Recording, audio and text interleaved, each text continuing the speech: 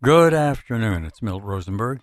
Welcome to the show of the same name. I was away yesterday on some special business, but I'm very glad to be here today and very glad to have with me in studio Arthur Sear, an old friend and a very well-informed political scientist. As a veteran academic, you can take it from me. Not all political scientists, and surely not all social psychologists, are well-informed. Art Sear is. And he is these days associated with Carthage College up in Racine, Wisconsin. We're also going to be joined by count them, three significant correspondents, all from Washington today. Karen DeYoung of the Washington Post, Daniel Halper of the Weekly Standard, Marshall Barone of the Washington Examiner. In a moment of comparative quiet and contemplative peace, Art, did you watch the hearings yesterday? I've seen parts of them. I was not able to watch it live, but I've certainly read recaps. And what do you make of it all? Well, it's a highly partisan exercise. I think the former Secretary of State acquitted herself as well as could be expected under the circumstances. By keeping her cool. Yeah, exactly. And by kind of sharing the empathy of the members of the Republican members of the committee and the Democrats as well, but she did not attack them head on.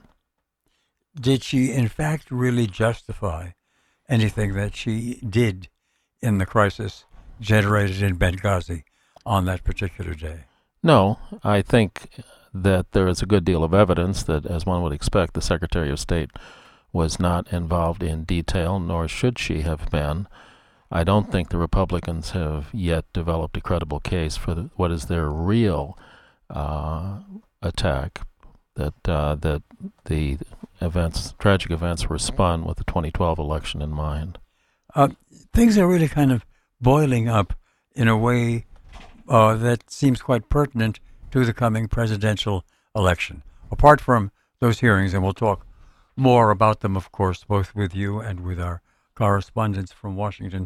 We had the withdrawal of Joe Biden yesterday, which was or was not expected. It's been predicted both ways. We had the withdrawal of an interesting man on the Democratic side, Jim Webb, who had no campaign and probably a very, very low rating, if any rating at all, but still is an interesting and a significant fellow. I remember him from appearances that he made a few times on the precedent radio program. Right. He's a novelist as well, former Secretary of the Navy, and something of a hardliner. Yes, that's right, and you get at a very good point in the sense that consistently now for several decades, the Republican Party, rain or shine, whomever's in office, the Republican Party does better with the American electorate overall. They're more credible, believable, and trusted than the Democrats. When John McCain was running in 2008, Republicans were underwater on the economy, on health care, on concern for the poor, on education, the environment, you name it. But they remained, even in those dark times for the GOP, more trusted than the Democrats on national defense. Jim Webb has had an opportunity, I think, to open a very important debate for the Democrats. And he made that opening in the one debate he participated in, but we won't hear any more from him. He's officially withdrawn. Quite right. No, that's a very important point. He did try to raise that dimension. One other matter of considerable interest in American politics at the moment, and maybe even has some ultimate bearing upon the presidential race, I wonder if it does, and if so, please tell me how, is Congressman Ryan's decision to go for the House speakership, which we are assured he will now get, probably by unanimous vote. I think he'd be an outstanding choice. He's the congressman in the district where I work, Carthage College in Kenosha, Wisconsin. And a former vice presidential candidate. Absolutely, in 2012, and a potential presidential candidate. That's what I was about to ask you, really, because we're told, somebody was saying this just the other night on somebody's cable news program, that House speakers don't ever get to run for the presidency. There is one exception, James K. Polk, way back in the 1840s, yes, who was a very dominant and very strong House Speaker before he became a similar dominant, strong one-term president, but by choice he chose not to run again. No, you're quite right. It is not normally seen as a stepping stone. It's party loyalty, and actually in the current tormented environment, I think Congressman Ryan could get some even greater credit by stepping up on the firing line. And if he supposedly stands, as some say he does, between the two, quote, wings of the Republican Party, or has friends on both sides and wants them to unite in supporting him, is it possible that he may represent a kind of conciliatory intra-party approach for the Republicans that will advance their cause? Yes, he's actually well positioned. He has a strong, deserved reputation for integrity and for getting things done. You don't necessarily find either in Washington. And supposedly he understands money, finance, and the budget. Yeah. No, he's driven the debate on the budget, as you know, and many of our listeners do.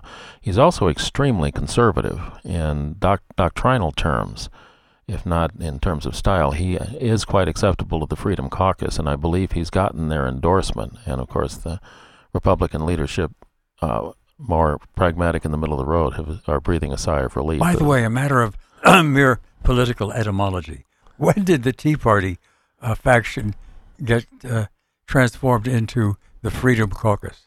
The Freedom Caucus, I believe, is members of the House. The Tea Party is a general movement. Yeah. But they used to be called the Tea Party members. Yeah, from the 2010 election, it emerged very spontaneously, and that was a rhetorical device. These are the... so is the Freedom Caucus a kind of rhetorical device? Absolutely, right. The Paul Revere Caucus may be coming next. Who knows? Yeah. Everything has been in such total stasis for so long. Is it going to remain that way until we get a new administration, whether Republican or Democrat? Or does all of this election process kind of stir things up so that maybe things will happen again in government? I don't think there's long-term stasis, meaning a frozen situation in American politics. Rather, we have one state of affairs, the thesis, an antithesis rises up, and then we get some sort of synthesis. I do think that both parties... This is Art Sear, political philosopher. You're turning Hegelian. Absolutely. Well, you inspired it by referring to stasis. Yeah. Yeah, but I don't think it'll remain static. I do think that the Republicans will develop more moderation, as they did. What they need is another Dwight Eisenhower. Find him somewhere. But Ike was a remarkable catalyst in changing, transforming an atmosphere that was even more poisonous than today. What worries the hell out of me, or for a family station, what worries the heck out of me, is the way in which we, that is our administration and our current president, surely, has botched our involvement in Middle Eastern affairs, and how that's just going to go on getting worse now that, among other things, the real ruler of Syria may well turn out to be Putin rather than Assad. And what's going to come of all of that, I don't know, but it can't be good for the world. It can't be good for the Arabs.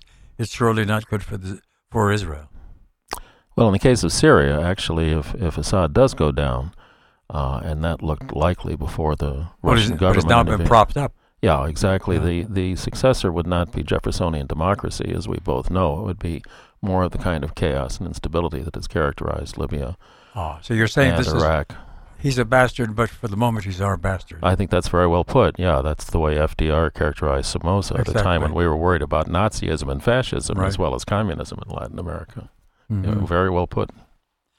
But he's in there, our bastard or otherwise, at tremendous cost to the Syrians, that is, the people, and beyond the Syrians, probably citizens of other Middle Eastern nations. There's been a hell of a toll of death and, of course, displacement and refugee disorder. Yeah, that's right. That, of course, is nothing new in the Middle East, especially since World War II. But it's exacerbated now. The scale is really tremendous, including the scale of refugees. Again, that's happened before, and there have been people in desperate need, which the current refugee population generally isn't. But you're right, the scale is tremendous. Do you buy any of the apprehension that has been voiced by many that within those ranks of refugees flowing into Germany and into other areas of Western Europe, and some people advocate letting 100,000 of them quickly into this country, though the president has just recently said he'll allow about 10,000 very quickly. do you share the apprehension that disguised within their ranks may be many, essentially, jihadists generally, and agents of ISIS more particularly? Well, surely there are some, and you always take risk when you're providing humanitarian relief. But I think we should all be inspired that modern Germany, given their history, and Angela Merkel has taken the lead in this kind of humanitarian effort. And in the broad sense, that should be very, very reassuring. Well, one of the reasons, apparently, you're also a professor of business as well as of political science and run an institution based at Carthage College concerned with that interaction. You're also aware, of course, that the birth rate in Germany is about as low as any country in Western Europe, and that they really have the problem of having more jobs than they have people to fill them. That's right. Well, we are the only major modern industrial nation that isn't aging pretty rapidly, and the fact that we have so much immigration and a large and rapidly growing Hispanic and also Islamic population is an important factor in that, and it gives us economic strength. You're quite right. This could be a great boon for the Germans. It may give economic strength. Undoubtedly it does. Yeah. During his, even his first term, I think, George W. Bush explained some of his favorable reaction to heavy immigration by saying these are people willing to do jobs that Americans won't do. Well, maybe Americans would do them if they really had the opportunity. But the fact is that they're filling the ranks for low-paid workers in and around industry and the distribution organizations and so on with recent immigrants. In this country with Mexicans, for some decades now, going back maybe some 30 or 40 years, with Turks in Germany, and now with other Islamics in Germany, and with this new demographic wave coming out of the Middle East generally. You're quite right to mention the role of Turkey. They, of course, were allies of Germany in the First World War. They were smart enough to stay out and then come in toward the end on the Allied side. But there's a powerful... But they're at the beginning of the Islamic presence in modern Europe. Well, that's right, and they have a powerful affinity for Germany, which is reciprocated. Germany radically changed their citizenship laws a couple of decades ago. It used to be disturbing. They would refer to German blood and the necessity for, there was an awful lot of disturbing rhetoric in their citizenship laws, and they've changed radically in the right direction because of their desire to have more Turks in the population. But it's really forced by economic factors, is it? No. The German economy remains the most powerful in Europe in manufacturing. But needs workers. Oh, well, yeah, but... the fact that you quite rightly emphasize the Islamic dimension, and Turkey, I think, is especially promising and benign precisely because of the way Germany has welcomed them. You're quite right to shift from humanitarian considerations to the economy regarding the U.S., and the reference you made to doing the jobs Americans don't want to do really labeled George W. Bush as a country club corporate Republican. The Tea Party is made up of the kind of people who become enraged by that sort of rhetoric, and he quickly backpedaled at the time. But this big fissure in the Republican Party is one of their biggest headaches. Actually, of course, that began before George W. Bush. Quite right. And even George H.W. Bush. It began with Reagan essentially legalizing some 2 million of the Mexican illegals. That's right, and it's clearly much more of a headache within the Republican Party today than within the Democratic Party today. There's protectionist sentiment within the Democratic Party, but I think psychologically and spiritually, if you will, the modern Democrats are much more attuned to a truly diverse society than the Republicans.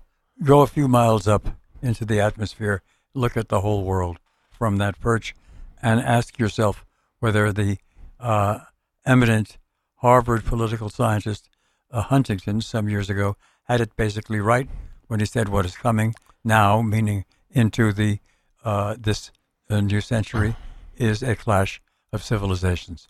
And that's a clash between Islam and the West, and a separate but equally challenging clash between the West, and particularly the America leading the West, and China. Yes, cultural clashes are important. The book became a bestseller in the 90s and even bigger after 9/11. Yeah. He posits a basic fundamental difference between Islam and the West. However, a much more important book by Sam Huntington, in my view, is The Third Wave, in which he, a couple decades early, which came out in the early 90s, a couple decades ago, he emphasized the fact that since the Portuguese and Greek democratic revolutions in 1974, a third wave of democratization, if you will, which started with the American and French revolutions, has spread. That's a more optimistic vision. The book did not become a bestseller, but I think that point is even more profound in terms of how the world is really moving beyond the headlines.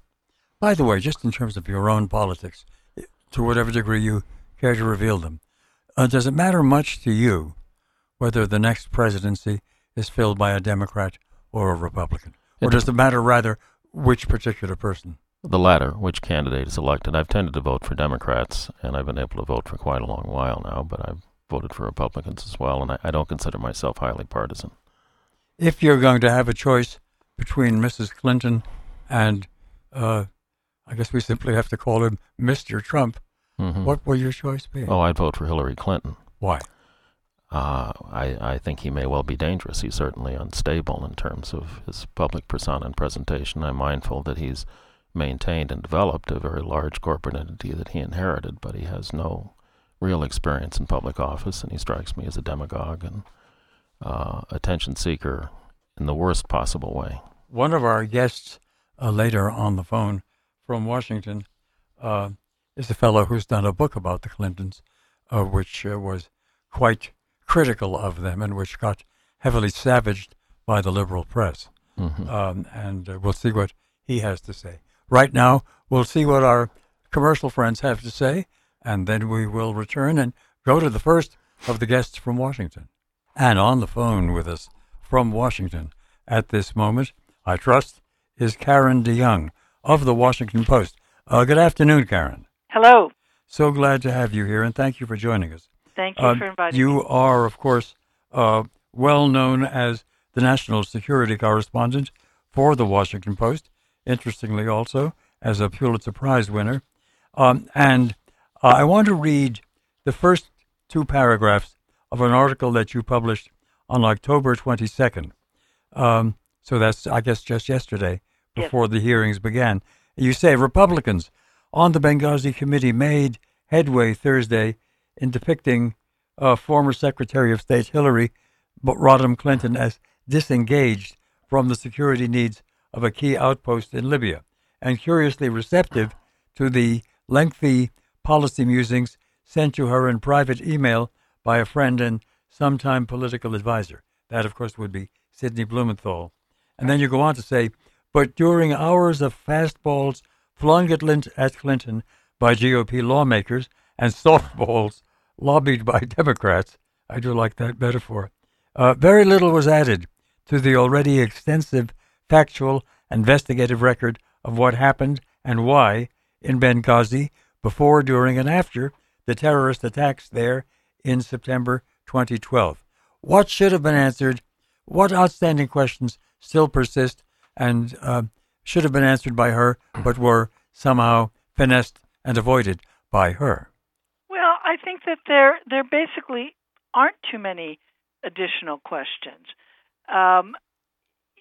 I think that what the Republicans were trying to do was to get her to say something in such a way that I don't know if one believes in political conspiracies that it would be something that would be good for a negative campaign ad, but otherwise to do something that would allow them to chip away at what has become the accepted narrative of what happened. And I say accepted in the sense that there have been a number of investigations now, and I think they all point to the same conclusions. I don't think they reflect particularly well on the administration in terms of its attentiveness to what the security concerns were in Benghazi, but I don't think that they point to some kind of conspiracy or any kind of hidden information that we don't know the basic outline of at this point. What is pointed up, however, by way of the inadequacy of our response? Well, I think that here you had a compound that was sitting in Benghazi, one of the most dangerous places in the world, that was very lightly protected, had, as do many U.S. installations, private security guards, local security guards, who were guarding the perimeter. Again, this is in a place where you had lots of different militias, really nobody you could totally trust, and very few people on the inside, Americans who were armed, and they were not armed very well. One of the interesting things to me that Clinton said yesterday, which was that as she has consulted with experts and stuff, even if they'd had a lot more security, it's not clear that they could have resisted this attack. And so the question is, did the administration, for whatever reason, let down the people who were there? Should that place never have been there in the first place? Is this one of the inevitable risks that diplomats make being on the ground? And I think all of those things are true, and then you're left with the question, well, whose fault was it, and what heads should roll, and is this something that it should be a game changer for someone like Clinton or other people who were responsible? Those questions, I believe, were answered some time ago. And I don't think that new facts have emerged that have changed the basic narrative, and people made their decisions some time ago. Hanging in the air always these days, as regards anyone who is a candidate or might become a candidate for the presidency. And for all we know, somebody else might still declare, though to the contrary, a few people have officially withdrawn just within the last 2 or 3 days. Mm-hmm. But all the same, always hanging in the air is the question, how does this contribute to the presidential probabilities for that particular person? Did she, Hillary Clinton, increase or decrease her presidential popularity yesterday? I think she probably increased it. Her poll numbers went down fairly precipitously during the summer, and at least the conventional political wisdom was because people didn't trust her very much, in large part because of all the revelations about her private email account. I think her numbers went up a bit after the first Democratic debate a few weeks ago, and they went up again as a result of this hearing yesterday. And you even saw, we have a story this afternoon about a pretty sharp increase of political donations to her just last night in the wake of the hearing. So I think it'd be pretty hard to say that she was anything but positive for her. Here's your co-discussant, Arthur Sear. Very great pleasure to talk with you directly, ma'am. Thank you very much for appearing with us on the program. My pleasure. Going beyond this specific issue, which has become so politicized and on which a lot of people obsess for different reasons, how would you, if I may, evaluate her tenure overall as Secretary of State? And also, do you have a view at this point of John Kerry's record as her successor? This is to me? Yeah. I think that it's often said, I think with some reason, that there weren't any great triumphs during her tenure as Secretary of State. She didn't. She is not identified with any particular grand campaigns.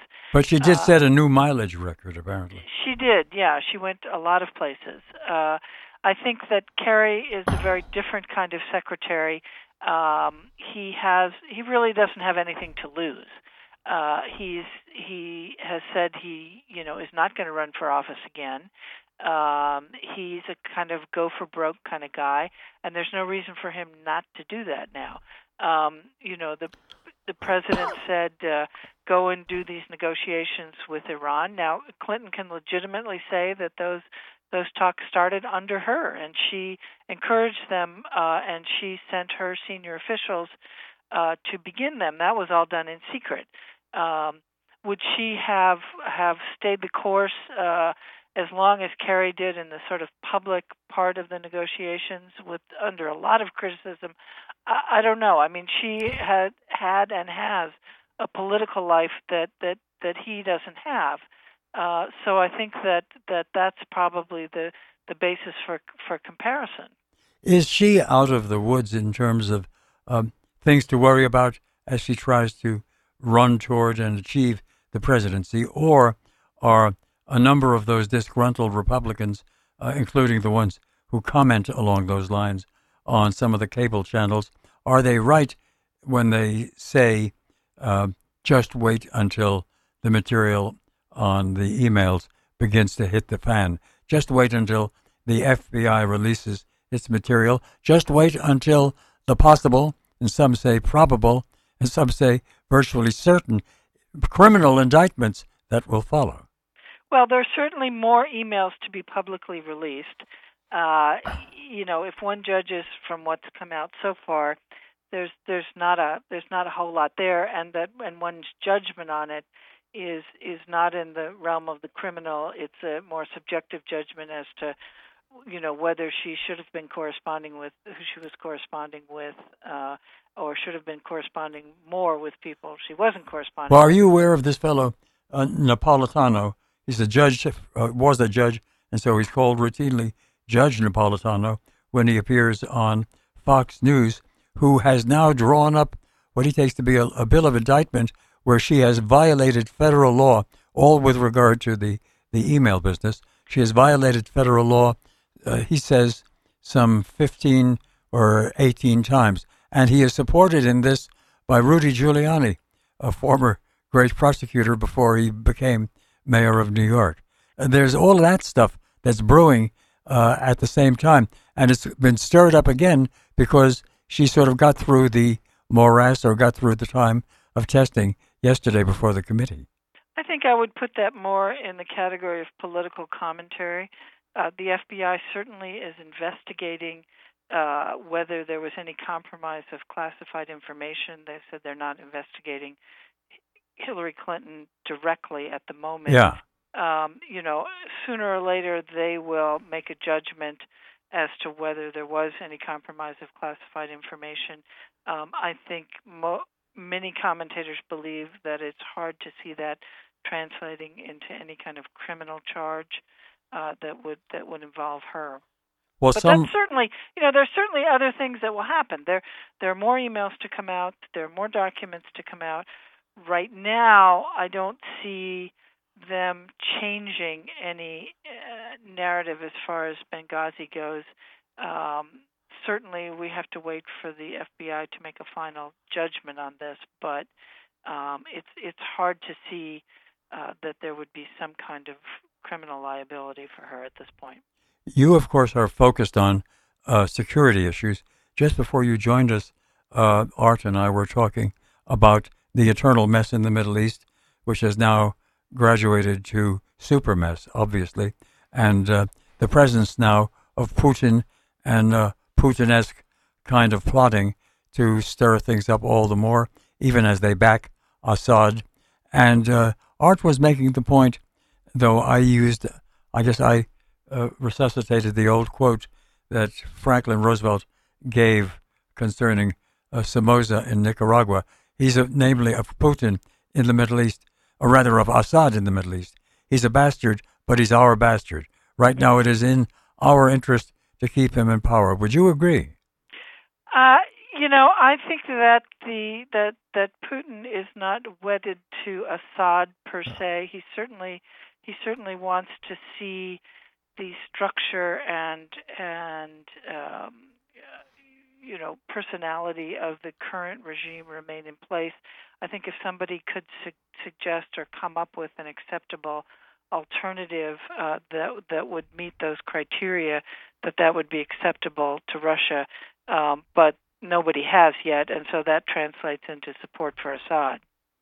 Then there is the looming question, geographically, a neighboring question of the so-called Islamic Republic of ISIS or ISIL. Are we going to have to live with that for a long time? They have at last finally got around to killing an American soldier in uniform. They did that just yesterday, apparently. Mm-hmm. Well, the Defense Secretary had a news conference here in Washington today where he was asked about that, whether the involvement of this soldier and at least one other who survived was kind of put the lie to the administration's insistence that there would be no U.S. Combat involvement on the ground.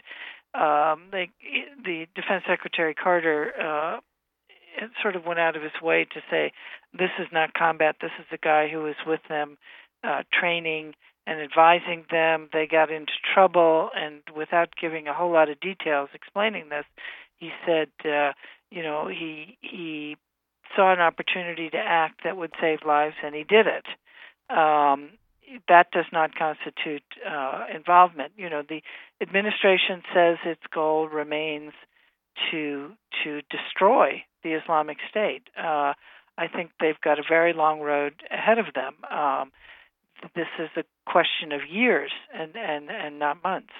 And what do you do about all of those Westerners, though they may largely be Muslim immigrants to the West, or rather the children of Muslim immigrants to the West, who are getting recruited into ISIS? Somebody in the British military structure or in the intelligence sector estimated that there are now some 150 native-born Brits who are soldiers of ISIS, with many more getting recruited and being shipped over there one way or another. I think there may even be more than that. I think that estimates go up to 20,000 or more. Good heavens! Foreigners who are now who are foreigners now totally, yes. There. Foreigners, but many of them from Europe, and the ones from this country, I think, numbering in the hundreds.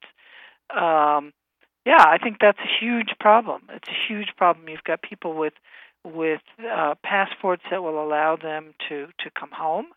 I think that that poses a risk, and it's something that they're trying to get a handle on, and it's been a very, very difficult problem, and I don't think they really do have a handle on it yet.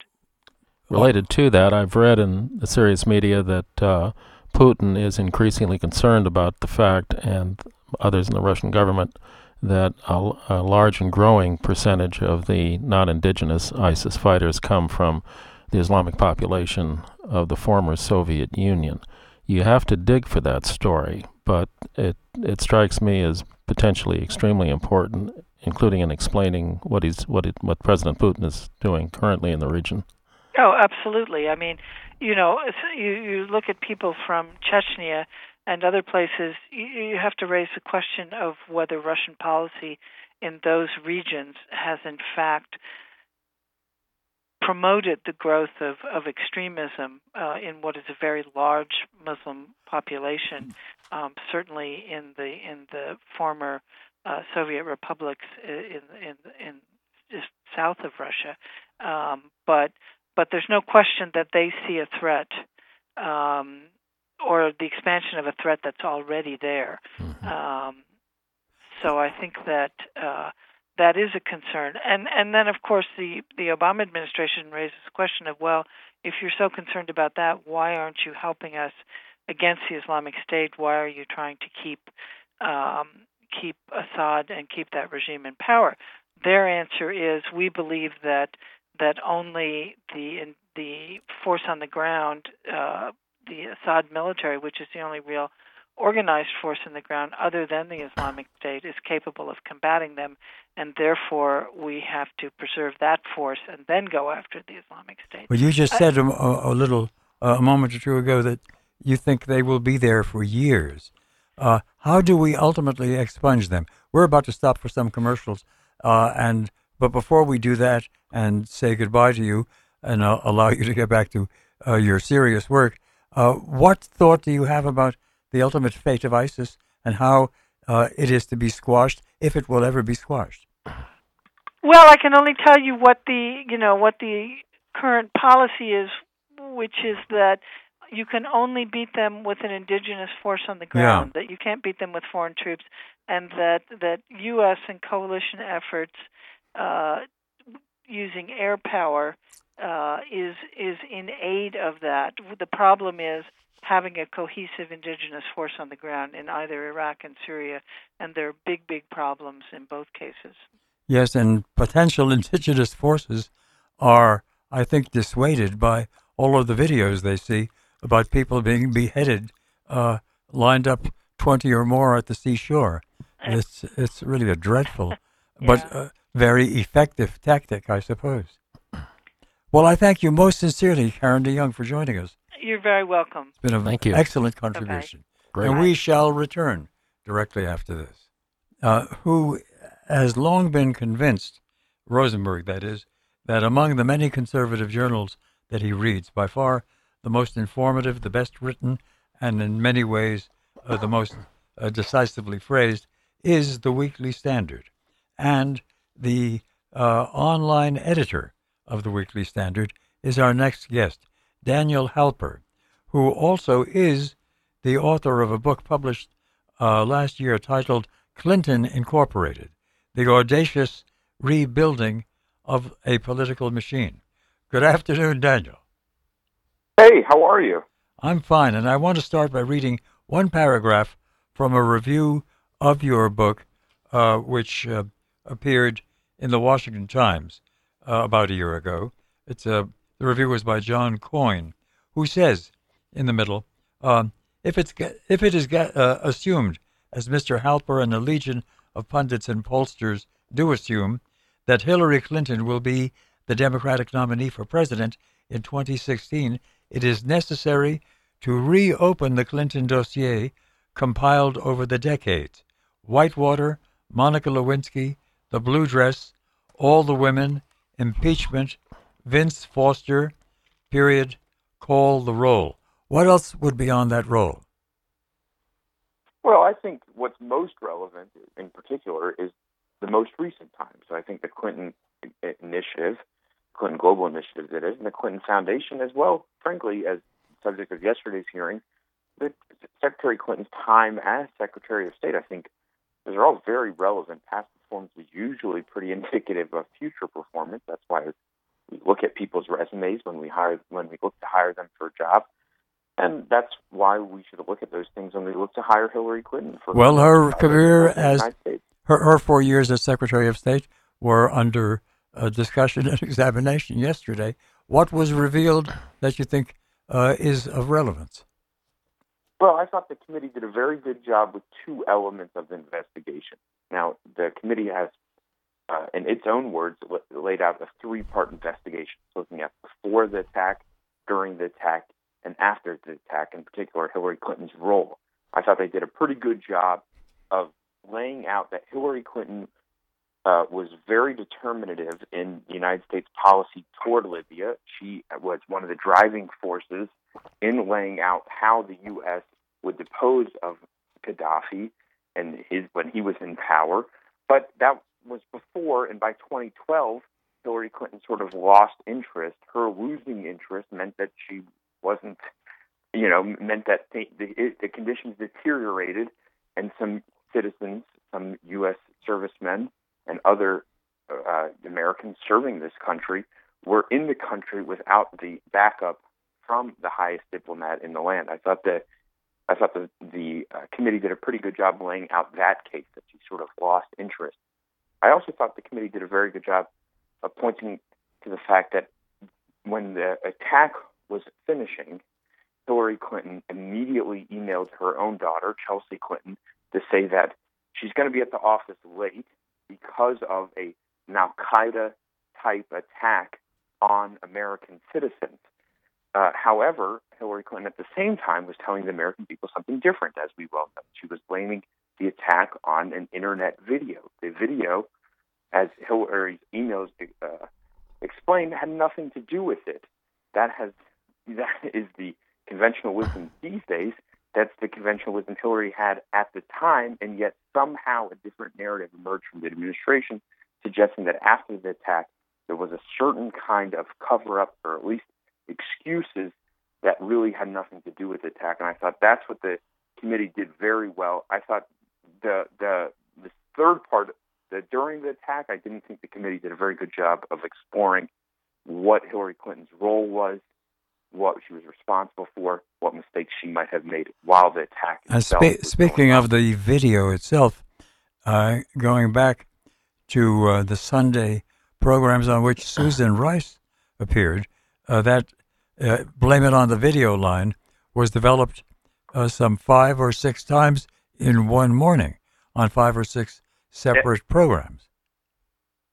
Absolutely. She was not the only one repeating this line, but we do know that she didn't believe the line. That wasn't the line she was telling her daughter, Chelsea Clinton. It wasn't the line that she was telling the Egyptian prime minister. It wasn't the line that she was talking about with the Libyan prime minister. Why is it that that was the line that she was telling the American people? Well, if it was a lie, it has to have. If it was a lie, it has to have had some motivation, probably political. How would you reconstruct the nature of that motivation? Well, I wouldn't say lie; I said a line. But I would say that, look, in the context of that attack, in the greater American political context, President Obama and Vice President Joe Biden were making the case that GM was alive and Al Qaeda was dead, and that they had done a very good job of reviving domestic economy, and they had done a very good job of rooting out terrorism. Now, if you have an Al Qaeda-like attack on U.S. diplomats, killing the first ambassador who's died in the line of service in 30 years, that kind of undercuts your argument. And so my sense, and the sense of various members of the committee, is that they came up with this line to shelter themselves from criticism in the height of such a campaign season. My partner in today's discussion here in studio is Arthur Sear, political scientist at Carthage College in Wisconsin, and generally very, very well informed about matters international. Former high official at the old Chicago Council on Foreign Relations. Here he is. Well, it's a great opportunity and privilege to talk with you directly, sir. Can you point to anything from your point of view that is a positive accomplishment by Secretary Clinton while in office, or the foreign policy officials of the Obama administration generally? Not limited at all, obviously. Well, that's very hard. Please.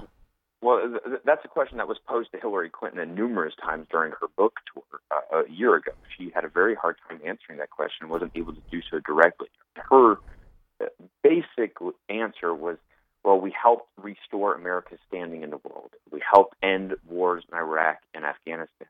We helped better relations with various countries.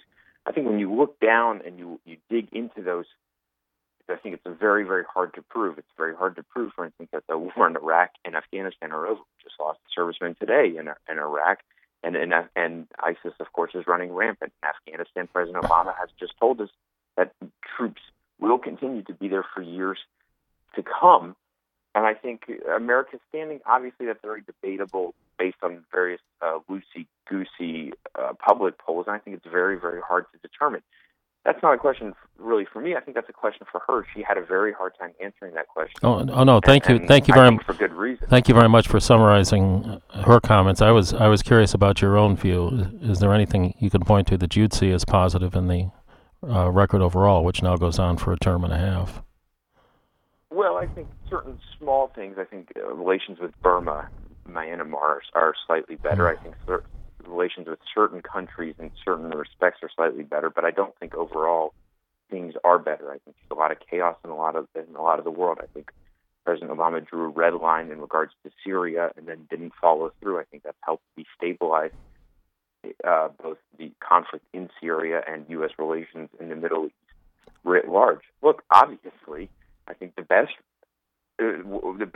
places where they would point to success are they have better. The U.S. clearly has better relations with Iran. The U.S. clearly has better relations with Cuba. But that has come at the expense of various allies, and I think I'm not sure personally that is a sign of success. It's a different way of looking at foreign policy, and that's, I think, what they would point to. Thank you.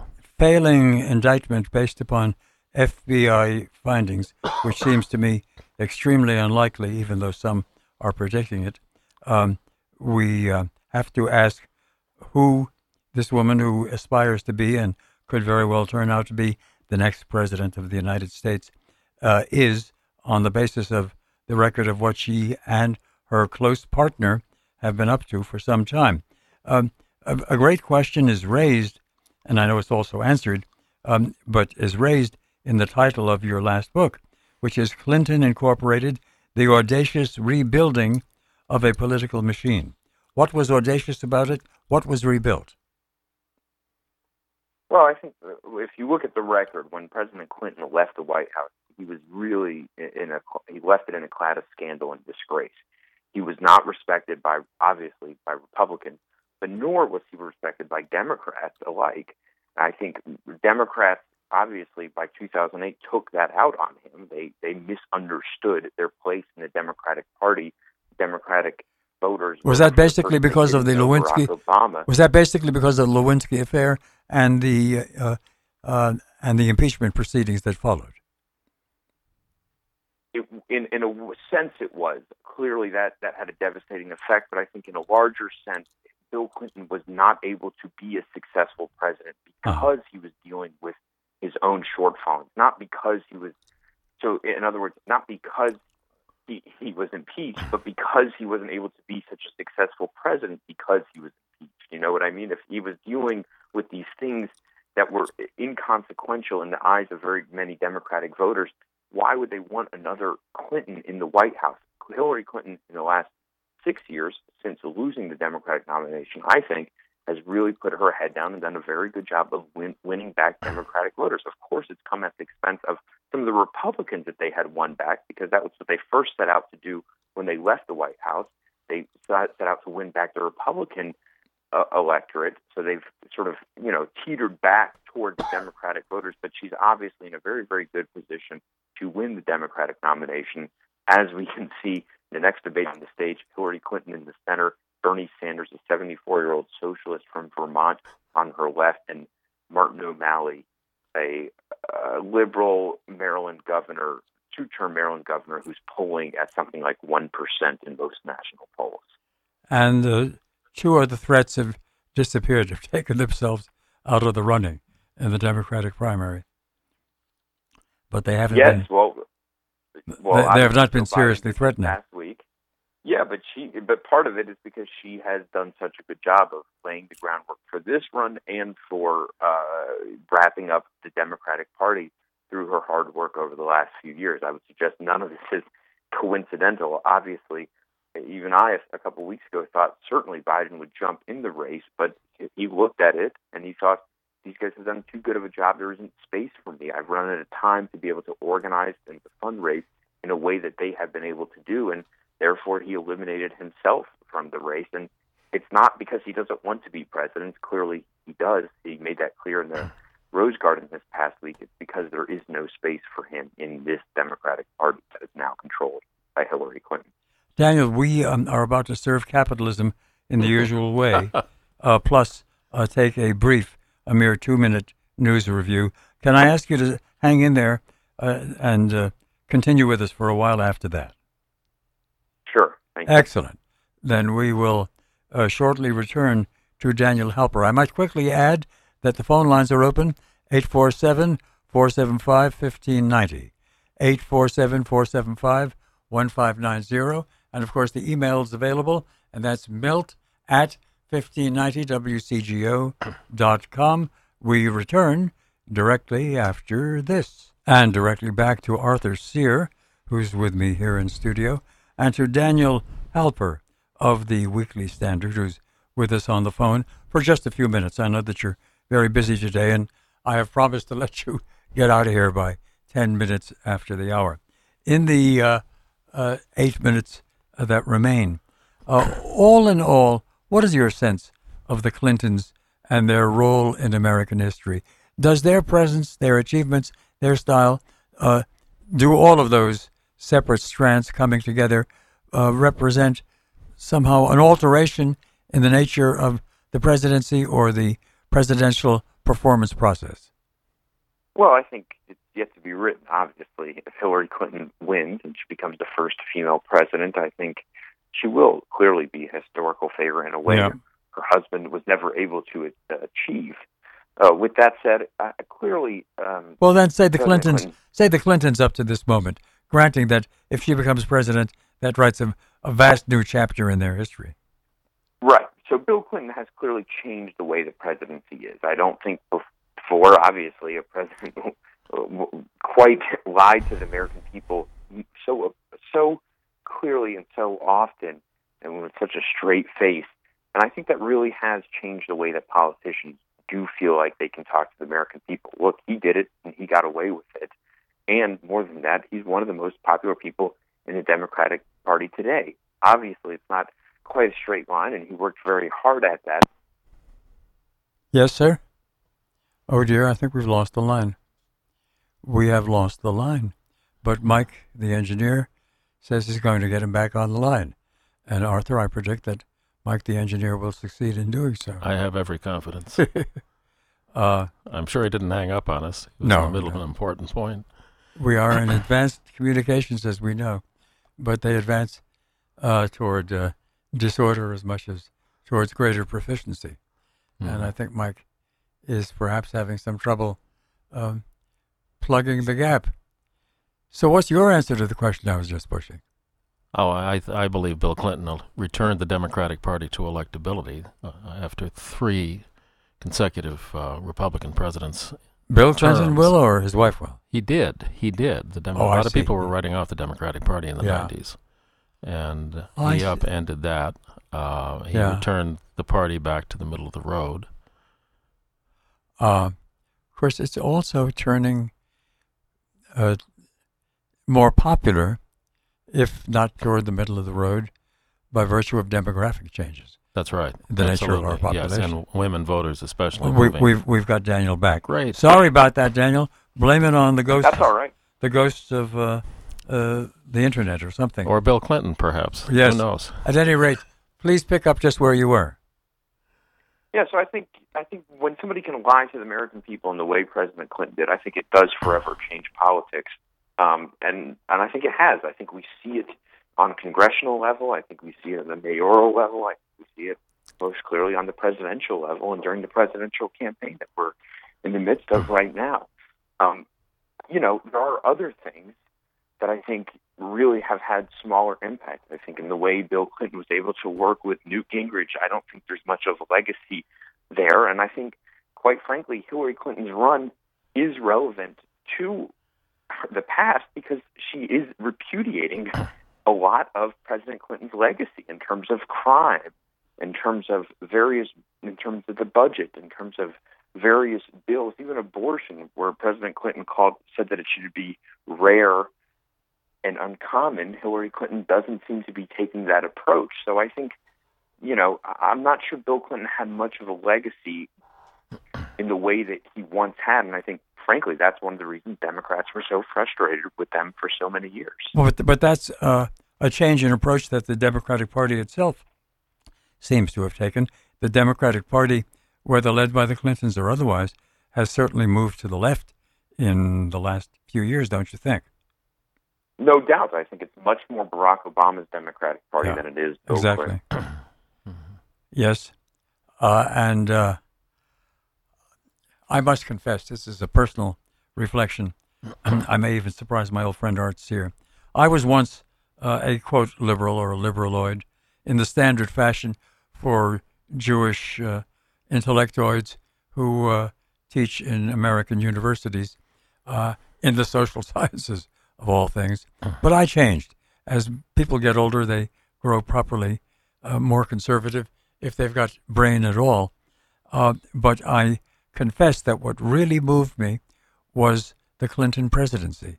I think I may have voted for him the first time around, but all the audacious misuse of the office that one perceived from there on set me to re-examining and rethinking, and opened me again to more serious critical critique of governance and the misuse of the powers of government.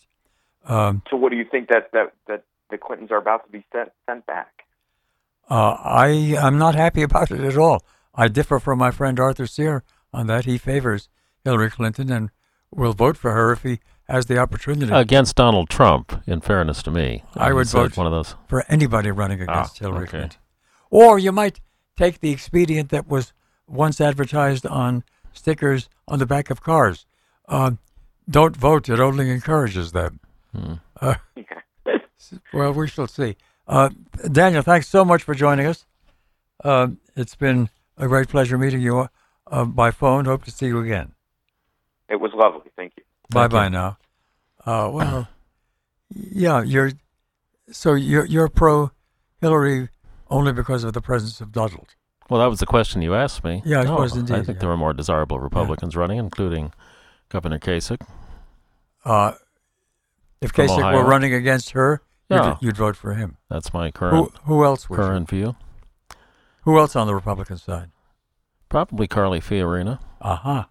Ben Good. Carson, who has tremendous potential to break up the... In 1996, I had the opportunity to participate in a volunteer movement to get Colin Powell to run for president. Yeah. And there's some fascinating hard polling data that I had a chance to see about the degree to which he drew African Americans to the Republican Party. Not a majority, but a very large minority of that population. Since you brought up ethnicity, and we've been discussing gender and should. He can really shake things up. It seems to be a natural and virtually inevitable. But because it seems virtually inevitable, Donald Trump might well resist it. All the same, the prediction that I would make is that if Trump gets the nomination, by far the wisest vice presidential choice he could make is Ben Carson. That's often the way it works, isn't it? Yeah. You But in this case, because he is an African American, as well as really a quite distinguished character. Yes, indeed. And very different in style from the man who would aspire to the presidency. Yeah. If people actually vote the way these polls, we only have polls now, of course, but if people actually vote that way, that would make perfect sense. It is also a tremendously interesting turn in American politics, is it not? That the two leading candidates of that party are neither of them office holders in the past any place. I'd also vote for Jeb Bush. I can't understand why I forgot him, but I think he's a plausible, except for his name and the American dislike of dynasties, contrary to folklore. He'd probably be a pretty good president. That has made trouble for him. Oh, yeah, absolutely. Will it make trouble for Chelsea Clinton 20 years from now? We'll have to see, yes. Who knows what the Clintons will have done to our political system by then. There's a thought. Horrible or otherwise, there's an interesting thought. We shall pause for the usual reasons and then return. And I am in studio with my friend Arthur Sear. We've been talking to two informants from Washington and a third one coming up, but I guess we've got a few reflective moments here. What have you heard so far that seems to you of particular pertinence? In terms of the presidential race? Yeah, and from our guests. The tremendous emotional charge that Hillary Clinton and Bill and the image of the Clinton dynasty carries with our last caller in terms of obviously very negative sentiments, but he remains, and she does in terms of poll numbers, a very popular figure. We'll see when the voting actually occurs. There's lots of evidence that the average American, probably quite sanely, doesn't think much about politics this early on. Ted Kennedy challenged Jimmy Carter in 1980 in part because he led President Carter by more than 2-1 in the polls. And then when people actually started voting, he dropped like a rock, as many of us recall directly from that era. It's funny that until yesterday, when her performance before the committee was judged by most observers as effective, as calm and sort of statesmanlike, or at least polite and fluent. But until those judgments yesterday, she was seen by much of the press, even the liberal press, as botching the campaign and as performing very badly on the speech circuit. Yeah. Well, we'll see. It's too soon. She, I believe, tends to get a very good press from the major television and radio media, the electronic network media. We'll see how things go over the long term. The Wall Street Journal, now a tradition with the Wall Street Journal, I mean, they're absolutely outraged at her performance, and they've had several editorial pieces just excoriating her, and we'll see. You mean her long-range performance or her performance yesterday? No, her performance yesterday. They came out right away. I haven't seen the journal today. They, of course, drove the Whitewater controversy and semi-scandal, but that, of course, did not result in anything in terms of any significant. Well, what were they saying about her performance before the Benghazi committee yesterday? Well, that she was evasive, that she, in fact, if you look at the facts weren't addressed, and it's all fluff. These are editorials, not news columns, but I mentioned that as a contrary opinion. We'll have to see as things shake out. You're right, she's had a very difficult several months in her campaign, but she... well, she seems rather wooden or fake or theatrical and just not real on the campaign trail. In some contrast to her husband. He always had that natural style. He's so intelligent in the New Hampshire primary. This was unrehearsed. A couple of our friends from the Chicago area, Tom Roser, the Republican, long-term Republican operative and official and spokesperson, he and Bruce Dumont encountered them in New Hampshire. And when Bill Clinton learned that Tom was from Park Ridge, Hillary was not particularly interested in participating, but he suddenly came alive. They both experienced this unbelievable charm. And he came up with chapter and verse about the public school and the firehouse and, this place where Hillary and her aunt. He had a mental map in his head. Well, it couldn't have been rehearsed of Park Ridge. She was the one from Park Ridge. I know. But, we've both heard and read this undeniable evidence that he's just exceptionally intelligent and a great operator and a great deal maker in Washington in policy terms. And he... I'm scandalized. This shows what a real old-fashioned creature I am. I'm scandalized by the reports one still gets, to be sure, from the more salaciously oriented press, that he's still womanizing around the world a great deal. I'm glad to say I don't have any direct evidence, and that's the tabloid press. I mean, that's no matter who you are. It's reflected in the serious press. It is, as a matter of fact. So they don't make much of it.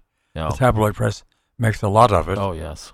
But it's generally reflected by serious political observers who kind of mention it in passing because, after all, that's part of the reality. And that's not a real marriage at all, that the Clintons don't live together hardly at all and lead totally different lives, but they remain a loyal political pair, partners in a great political operation. We have with us now on the phones a man whose work I've much admired over the years, one of the great experts on American politics, Michael Barone, who these days is senior political analyst for the Washington Examiner. Good afternoon, Michael. Hey, good afternoon. Good to be with you. So it's a pleasure to have you here again.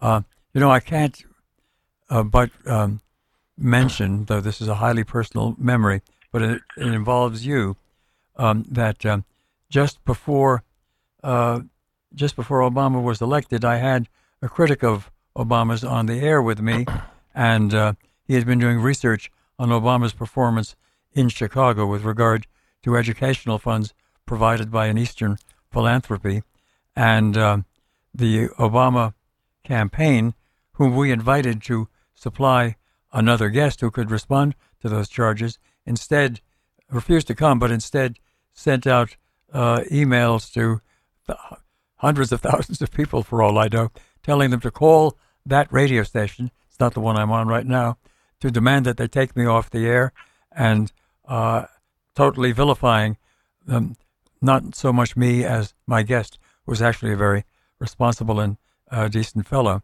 And there was much press commentary on that the following day, and I think leading that press commentary was a column by you.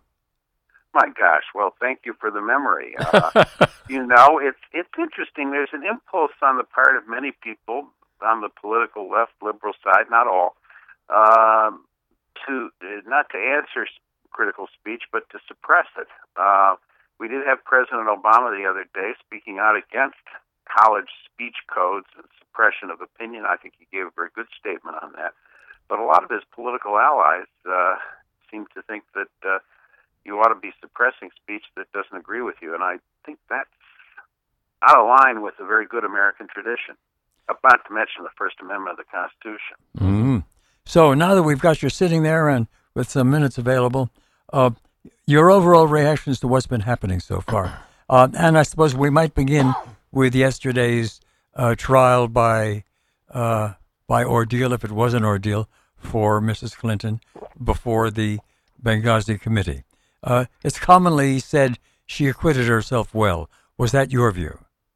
Well, I think she acquitted herself well in terms of demeanor, in terms of just showing a certain amount of, an impressive amount of endurance and perseverance. I think one of her strong positive characteristics is that she is a person who perseveres even in the face of difficulty. That's a quality that I suppose most voters generally would like to see in a president. So that's a plus for her. I think the other thing is, the other side of the coin is that she was playing defense. And we heard discussions of her emails, and she didn't really have a good answer to the question that was propounded by Representative Jim Jordan, who quoted emails and communications transcripts of phone conversations that she'd had with her daughter, Chelsea Clinton, with the Libyan president, with the Egyptian president, where she said that the Benghazi attacks were the work of an Al-Qaeda or Al-Qaeda-type terrorist group. And the comments that she made publicly and privately to family members of those who were murdered there, that attributing the attacks to spontaneous protests against the anti-Islamic video. Yeah. That was a convenient point for the president, who was running for re-election on the platform, as his vice president put it, that General Motors is alive and bin Laden is dead. Yeah, and as I was pointing out to Karen DeYoung, who was with us earlier, at that very same time, when she was telling the truth to her daughter, Susan Rice was instructed to go out and do all the Sunday morning programs pushing the video story. That's right.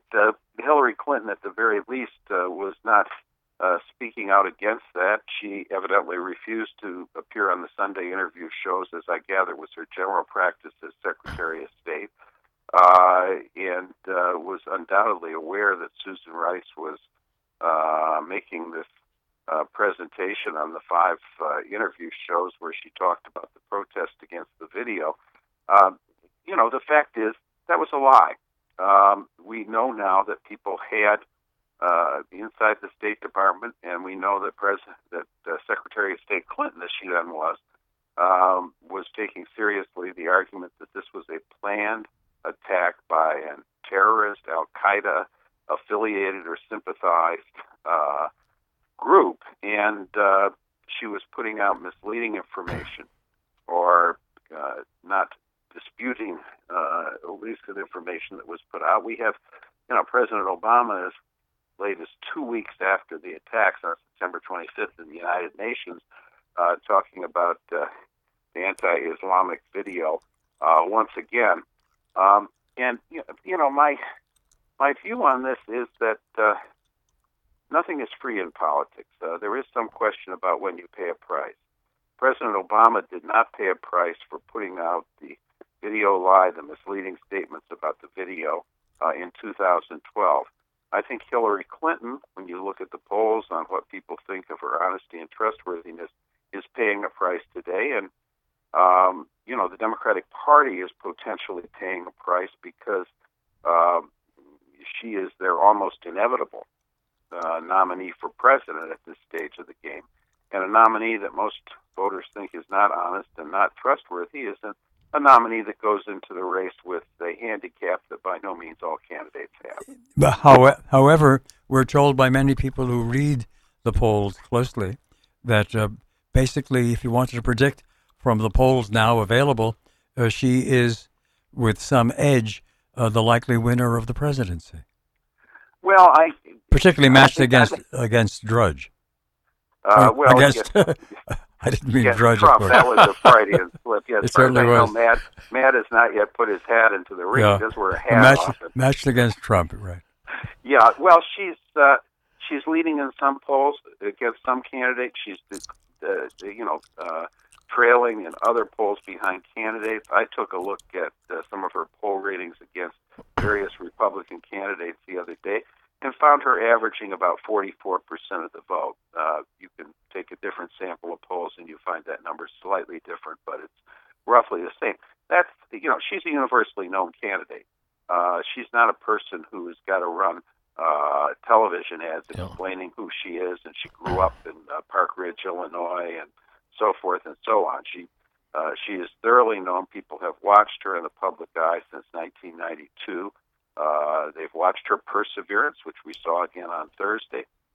They've watched her difficulty sometimes with being honest and trustworthy, at least in the opinion of most voters. So she's a known factor, and if she's running under 50%, that's at least a little bit discomforting, I think, to people who want to see the Democratic Party win the election. I've been puzzled. She was, a year ago, Mm-hmm. 10 months ago, she was running significantly better than that, and often above the 50% mark. She's below it now. I was about to say that I've been puzzled, as has my co-discussant here in the studio, Art Sear, puzzled by the discrepancy between her quite smooth job yesterday, even though she was eliding and otherwise covering over some continuing discrepancies or inconsistencies, but still a very smooth performance as compared to our election speeches over the last half year, which have been sometimes almost embarrassing for their inauthenticity.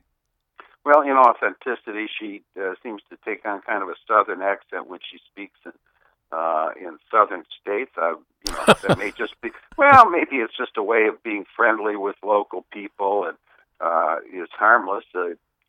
People who claim that she's inauthentic can certainly use that as one example. The campaign speech is not her best venue, but you have to say this for her. She keeps plugging. Yes. She has returned to public life. She's indefatigable. After moments that are so embarrassing. Yes, quite so. The great mystery. It's so embarrassing that many people would just want to crawl into a hole and never come out again. And by gosh, whatever else you want to say about Hillary Clinton, she comes out again into the public eye. Well, that's a question that future historians will have to handle. Why didn't she just go away into full private life after the Lewinsky explosion? Well, I think she would say that she wanted to accomplish some public policy goals. I think there's, some fair basis for saying that.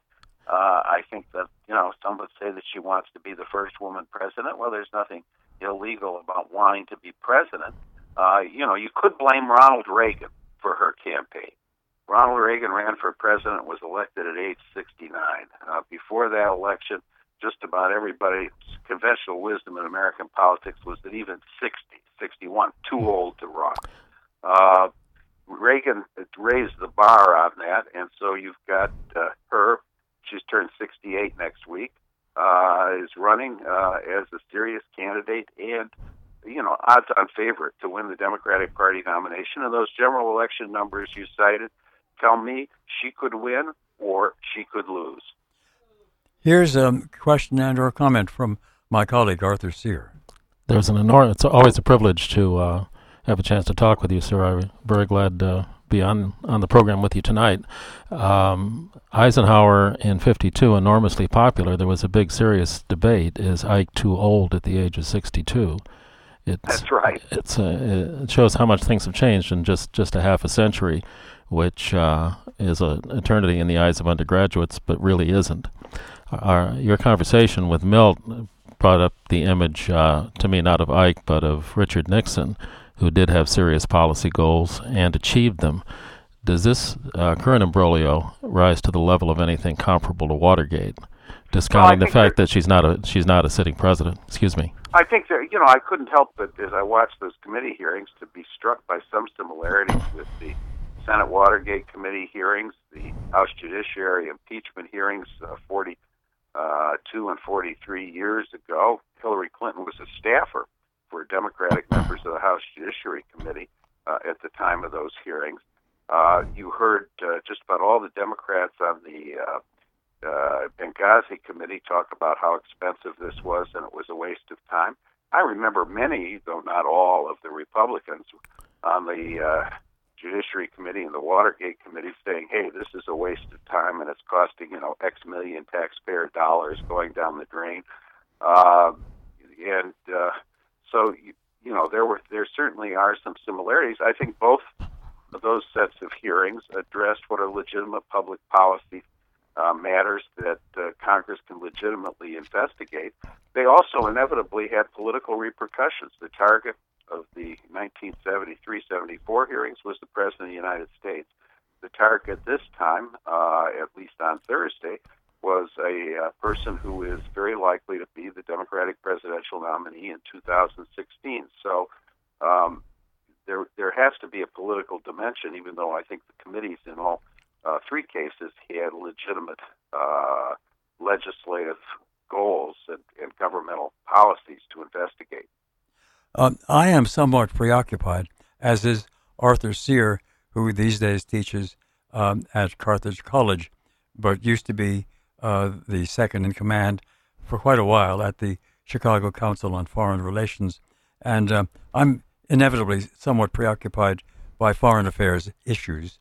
And one wonders, with regard to both of the likely candidates, just what they would be doing in terms of Middle East policy particularly. And I think we'll probably hear more about that as time goes on. We've got some real challenges in the Middle East, and some real failures as well. Yeah, we've got the Russians in the Middle East in a major way for the first time since 1970, about 1970-73, playing a major role in the Middle East, in part by our invitation when President Obama declined to take military action to enforce the red line that he had declared in August 2012. The Russians, Putin said, well, we'll go in there, and we, by gosh, agreed with it. We're now in the process of talking with the Russians to try to de-conflict the thing and not have the firefight between Russian and American jet aircraft over Syria. Certainly that's something we like to see.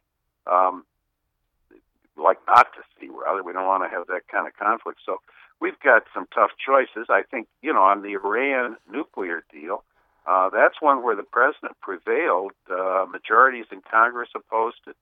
Majorities of the public and public opinion polling opposed it. It's a policy that the president clearly believes in strongly. And, it's certainly a legitimate matter for inquiry. Now, former Secretary Clinton says she endorses the Iran nuclear deal. The Republican candidates, I believe, are all against it in some way, shape, or form. But a fair question for them is, what do you do now about it? And particularly since, a lot of the sanction regimes that were built up with the European and other countries have now been dismantled and will be difficult to re-erect. So there's some real challenges over there, and it's foreign policy is often a question of is often presents cases in which the United States doesn't really have any clearly good choices, and I would characterize the situation in the Middle East as fitting that description. I wonder if we have any better choices when it comes to domestic policy. The coming unanimous vote for Ryan as head of the House, as Speaker, raises some prospect that maybe there's going to be a new undertaking to bring the budget under control, since that was his main task at the head of Ways and Means. Do you think anything is likely to happen that will make a real difference in that regard once he is put in as Speaker? I don't think anything's going to happen in the next 15 months. And I think the main reason is that President Obama has shown very little inclination to negotiate issues with Congress or willingness to negotiate issues with Congress, much less than President Bill Clinton, substantially less, I would argue, than President George W. Bush. This has led some of the Republicans to to feel hugely frustrated and angry, and moving to basically to throw out their own elected Speaker of the House, John Boehner. But I think these compromises are possible. We saw them in Bush years. We saw them in Clinton years. Neither side got everything they wanted. We've seen them in former presidencies. And it depends on the next president. It depends on the balance of power in Congress. One thing we know is that after January 2017, Barack Obama, who has not shown much willingness or ability to compromise, won't be president anymore. Harry Reid, a Democratic senator from Nevada, will not be Democratic leader of the Senate. He's, blocked attempts to go through the regular budget process. I mean, in 2010, he blocked Democratic Senator Kent Conrad, the then chairman of the Budget Committee, from presenting a budget, and he's basically blocked just about everything except the agreement that was reached, I think, in late 2013. I may have the year wrong on that, between Paul Ryan, then chairman of the Budget Committee, and Patty Murray, the Democrat in Washington, who then was the chairman of the Senate Budget Committee. Senator Murray's participation, and she's a pretty tough partisan, shows that even tough partisans can produce bipartisan compromises. But basically, I think the president, Harry Reid, have pretty much blocked that on many domestic issues. And the president's veto announced this week of the defense authorization bill, which passed by more than 2-to-1 margin in the House and in the Senate, and nearly 2-to-1 in the House of Representatives. A lot of bipartisan intake put on that. A lot of serious attempts at reforming military policy. You may or may not agree with them, but they're clearly serious attempts to improve public policy in our military establishment. And the president's blocked it because they're not increasing domestic spending as much as he would like. Well, he's never sat down and talked to them about it in the last several years. And he's this is the first time a president has ever vetoed a defense authorization bill by demanding more spending on non-defense programs. So I think many people look to the Republicans as the major reason why there's not bipartisan cooperation. I think a larger part of the answer resides at 1600 Pennsylvania Avenue. Mm-hmm. Here's Arthur Sear again. Following up on Paul Ryan and the speakership, you wrote a great book about British political history. For many years after World War II, there were references from time to time about how we really need a nonpartisan, bipartisan Speaker of the House, sort of like the British. And Sam Rayburn, the longest-serving Speaker into the 1960s, seemed to me to accomplish that to a remarkable degree. And Weiker's successors echoed that approach. It's become a completely partisan office. Today, of course, kind of the other Republican majority leader in the current House. Is there any way, do you think, that with Ryan's skills he might be able to move back toward that earlier approach? Well, I don't think we're going to move to a British type. No. I was just plugging your book. The British Speaker never takes a position on roll calls or partisan things. Is not necessarily chosen by party. I mean, when the current Speaker, John Bercow, who was a Conservative member, was elected Speaker when there was a Labour majority in Parliament, so in the House of Commons. So that tradition is different.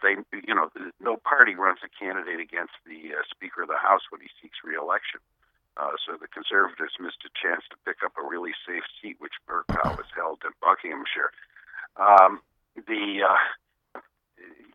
I don't think we're going to go to that extent. How about Sam Rayburn? One of the situations is that we had, for many years, the sort of old normal was actually an anomaly, and that is, people look back and say, well, there were a lot of moderate conservative Democrats, there were a pretty fair number of liberal Republicans, and so forth. Part of that was the remnants of Civil War loyalties. Why did Democrats win all those seats in the South and elect members who voted very conservatively on most issues? they were still, the answer is a lot of voters down there were still voting against General Sherman and Sherman's march through Georgia. That war had reverberations that lasted for generations. When you consider the death toll in that war, I think you can understand why that's the case. Michael, I have a basic question for you. I've got to pause right now for some commercials. Then we come back. We'll be on the air till 56 minutes after the hour. Could you take that time and remain with us? Yeah, I guess so. Wonderful. Okay. Then we'll be directly back to Michael Barone and to Arthur Sear here in studio after this. And we return to Arthur Sear and to Michael Barone. Earlier, we were joined from Washington also by Karen DeYoung of the Washington Post and Daniel Helper of the Weekly Standard. Michael Barone, of course, is analyst for the Washington Examiner. And gentlemen, I want to read you some emails and get your responses to them, though it is time for me to say, of course, we're open for still more emails if you get them in quickly. The address, milt, M-I-L-T, at 1590wcgo.com. And here's the very first. Where was the smoking gun for Comrade Hillary? I was waiting for it all day. It was like watching The Godfather 3.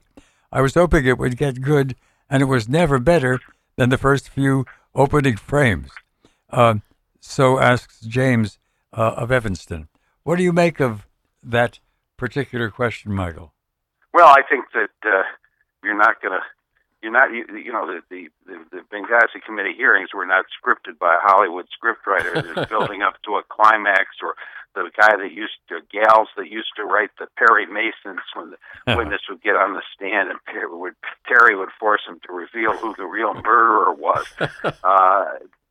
You weren't going to see that. I think, to me, the crucial point was Jim Jordan's question, the Republican from Ohio, of Secretary Clinton, about why she was emailing her daughter, the Libyan president, the Egyptian president, and saying that the attack was done by Al-Qaeda, was a planned attack, and while she was telling the rest of the world that it was happening, at least in part, as part of a spontaneous protest against an anti-Muslim video. So I think that was one of the key points. The committee spent a lot of time and effort on the questions of, why wasn't the security for this compound, this diplomatic installation in Benghazi stepped up? I think, it's plausible that decision never reached the secretary, as she says. It's the sort of thing that would not necessarily do so, though it might. And obviously, it would have been better had it done so. It's the sort of mistake governments make. I mean, Bill Clinton had Osama bin Laden within our military sight, could have blown him away. He decided, for reasons that seemed good to him at the time, that he wouldn't do it, and I'm sure he regretted that decision later. President Bush has just been raked over the coals by Donald Trump for not having done more to prevent 9/11 in the 8 or 9 months that he was in office before the attack. Obviously, he wishes he had done something better. Hindsight is a lot better than foresight, and we don't always protect against all the horrible things that can happen in this world. I think that's the kind of mistake that people may want to take into account, but at the same time, that sort of thing is going to happen sooner or later. I mean, Pearl Harbor, we lost many people there because we weren't configured to resist an attack in the way that, in retrospect, we wish we had. At any rate, you see this as that discrepancy between what she said to her daughter and what she said publicly. You see that more as a matter of confusion than intended deception. Well, I have to think that there's intended deception there. And one of the questions I have, the reports are that Secretary Clinton talked with President Obama around 10 o'clock in the evening of the day of the attack. She did not speak with Defense Secretary Panetta or Chairman of the Joint Chiefs of Staff. what did they say? We don't really know, and we probably never will know for sure. I wonder if they decided that, hey, we're gonna throw out this anti-Muslim video story out there. There was something that happened in Egypt at the sometime before the Benghazi attack that was arguably a spontaneous protest against the video. So we'll spread that around about what happened in Benghazi. We don't know if that happened, and we'll never know that happened. But I think it's plain from the information that was there that the secretary knew what had happened. I think so too. These other stories came in over the transom and were promoted by Deputy National Security Advisor Ben Rhodes. Obviously, there was an attempt to spotlight them through Susan Rice's appearances. Secretary Clinton told the family. But she surely was. Rice was surely instructed to go in that direction when she did the Sunday morning appearances. Well, Susan Rice was obviously instructed to go that because she was totally outside the chain of command. She was then our ambassador to the United Nations, and this was not part of her operational responsibility or something that she would have known anything about other than what she got briefed on. I guess that's the particular thing in the hearings that will stand out as of some historical significance, if only because of the intended or revealed confusion. What do you think, Art Sear? I wanted to put that in a broader context since we're nearing the end, Mr. Barone. People often say that what really counts is the economy and other domestic matters, not really foreign policy. Does this current controversy give the lie to that, or at least show it's an oversimplification? Well, I think that's an oversimplification. I think foreign policy has often been much more important than people give it credit for. I think, the election of President Roosevelt to a third term in 1940, would that have happened if there was no Hitler, if Germany had not overrun France and was threatening to destroy Britain? I don't think so. Mm-hmm. President Truman's re-election or election to a full term in 1948, I think one of the major factors there was that Truman stood up to the Soviets and ordered the Berlin airlift, which showed America both had military strength, flexibility, and generosity to former enemy citizens. Yes. And that was a decision that was very much President Truman's. His leading advisors did not think Berlin could be supplied by airlift. Right. The president ended the meeting by saying, "Gentlemen, we're not leaving Berlin." Let me read you another email I've got in front of me. Very simple. I would not take Biden's dropping out too seriously. If Hillary falters, they will bring him out of the bullpen. Does that seem the nightmare for Democrats would be if Hillary Clinton, if the FBI recommends an indictment of Hillary Clinton, along, something like the charges that General Petraeus pleaded guilty to. Exactly. They're investigating that. Director Comey. We talked about that earlier on this program. And I think then if you're the Democratic Party, you've got a really tough decision. That would be Hillary faltering indeed. Would Biden be the only recourse they've got at such a point? Well, I suppose they could nominate Chuck Schumer or somebody. I mean, technically, the delegates and the convention makes its own rules, and they can vote for who they want to when they get to the convention city of Philadelphia this time next year. But that would be, a real crisis for the Democratic Party, obviously, and it's a nightmare. It's a nightmare that you have when you have, just one serious candidate in the field, and you've got a 74-year-old self-described socialist who appeals to many Democrats. Well, now, but Michael, they also like Hillary Clinton. Let me give you a serious counter-speculation. Yes, it might happen, except for the fact that it would create so much confusion and disorder in the electoral process.